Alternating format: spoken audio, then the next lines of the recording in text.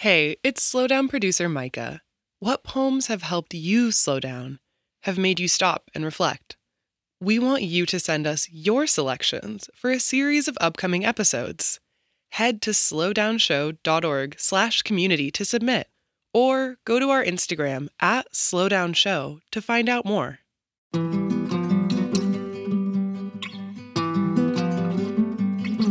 I'm Major Jackson, and this is The Slowdown.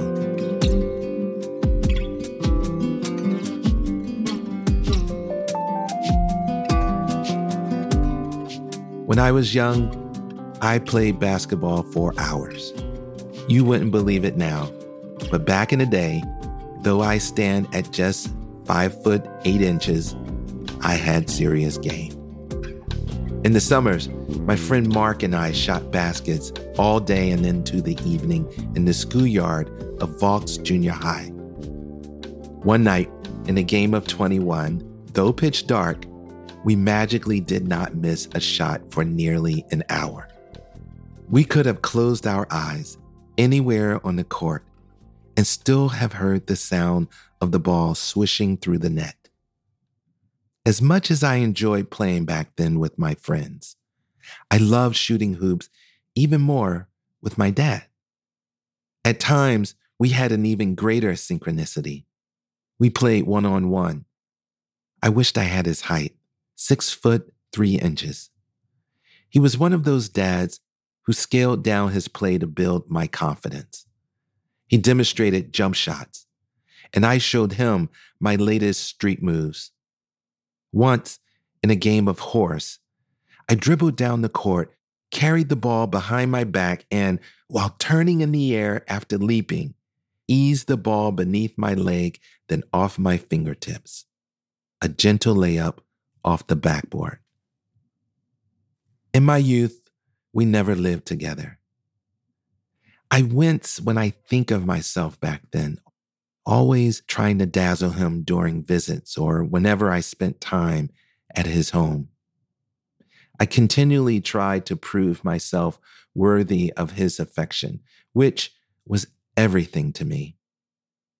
Before he arrived to pick me up for the weekend, I carefully placed my new championship trophies within sight in the living room so that when he saw them, he would heap praise. Do we ever stop seeking our parents' affirmations and affection? Today's lyrically tender poem is another example of how, in writing about our parents, we return ourselves to innocence and possibility, celebrating ourselves in their glow. Four in Hand by Kweku Abimbola. I am 10, and you tell me it's time I learned. I'm beside myself at this opportunity to mirror you. You tell me to fetch one of your favorites from the slouch plastic hanger, overlain with Father's Day, Christmas, and birthday neckties. I find the 290s royal blue and yellow one you wear only on special Sundays. Then to the vanity. Standing behind me, you drape it around my neck. Four in hand, the quickest knot. Your hands glove mine as the back of my head nooks beneath your Adam's apple. In front of the vanity, my lips crimp and curl, failing to bottle my smile, growing at each new instruction. The leather in your voice ripples across my scalp. This is the closest we ever stood. The last and longest we ever stood with your hands over mine, this time only over. With your hands guiding mine for once, only guiding. Too often your hands left seamless memories. Too quietly I kept them. Kept them knotted round my collar in polyester so fine you'd call it silk.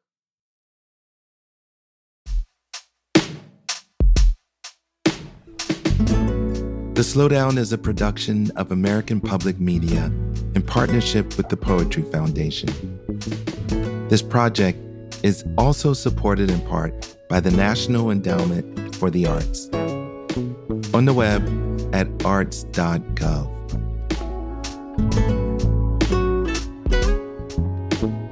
To get a poem delivered to you daily, go to slowdownshow.org and sign up for our newsletter. Find us on Instagram and Twitter at slowdownshow.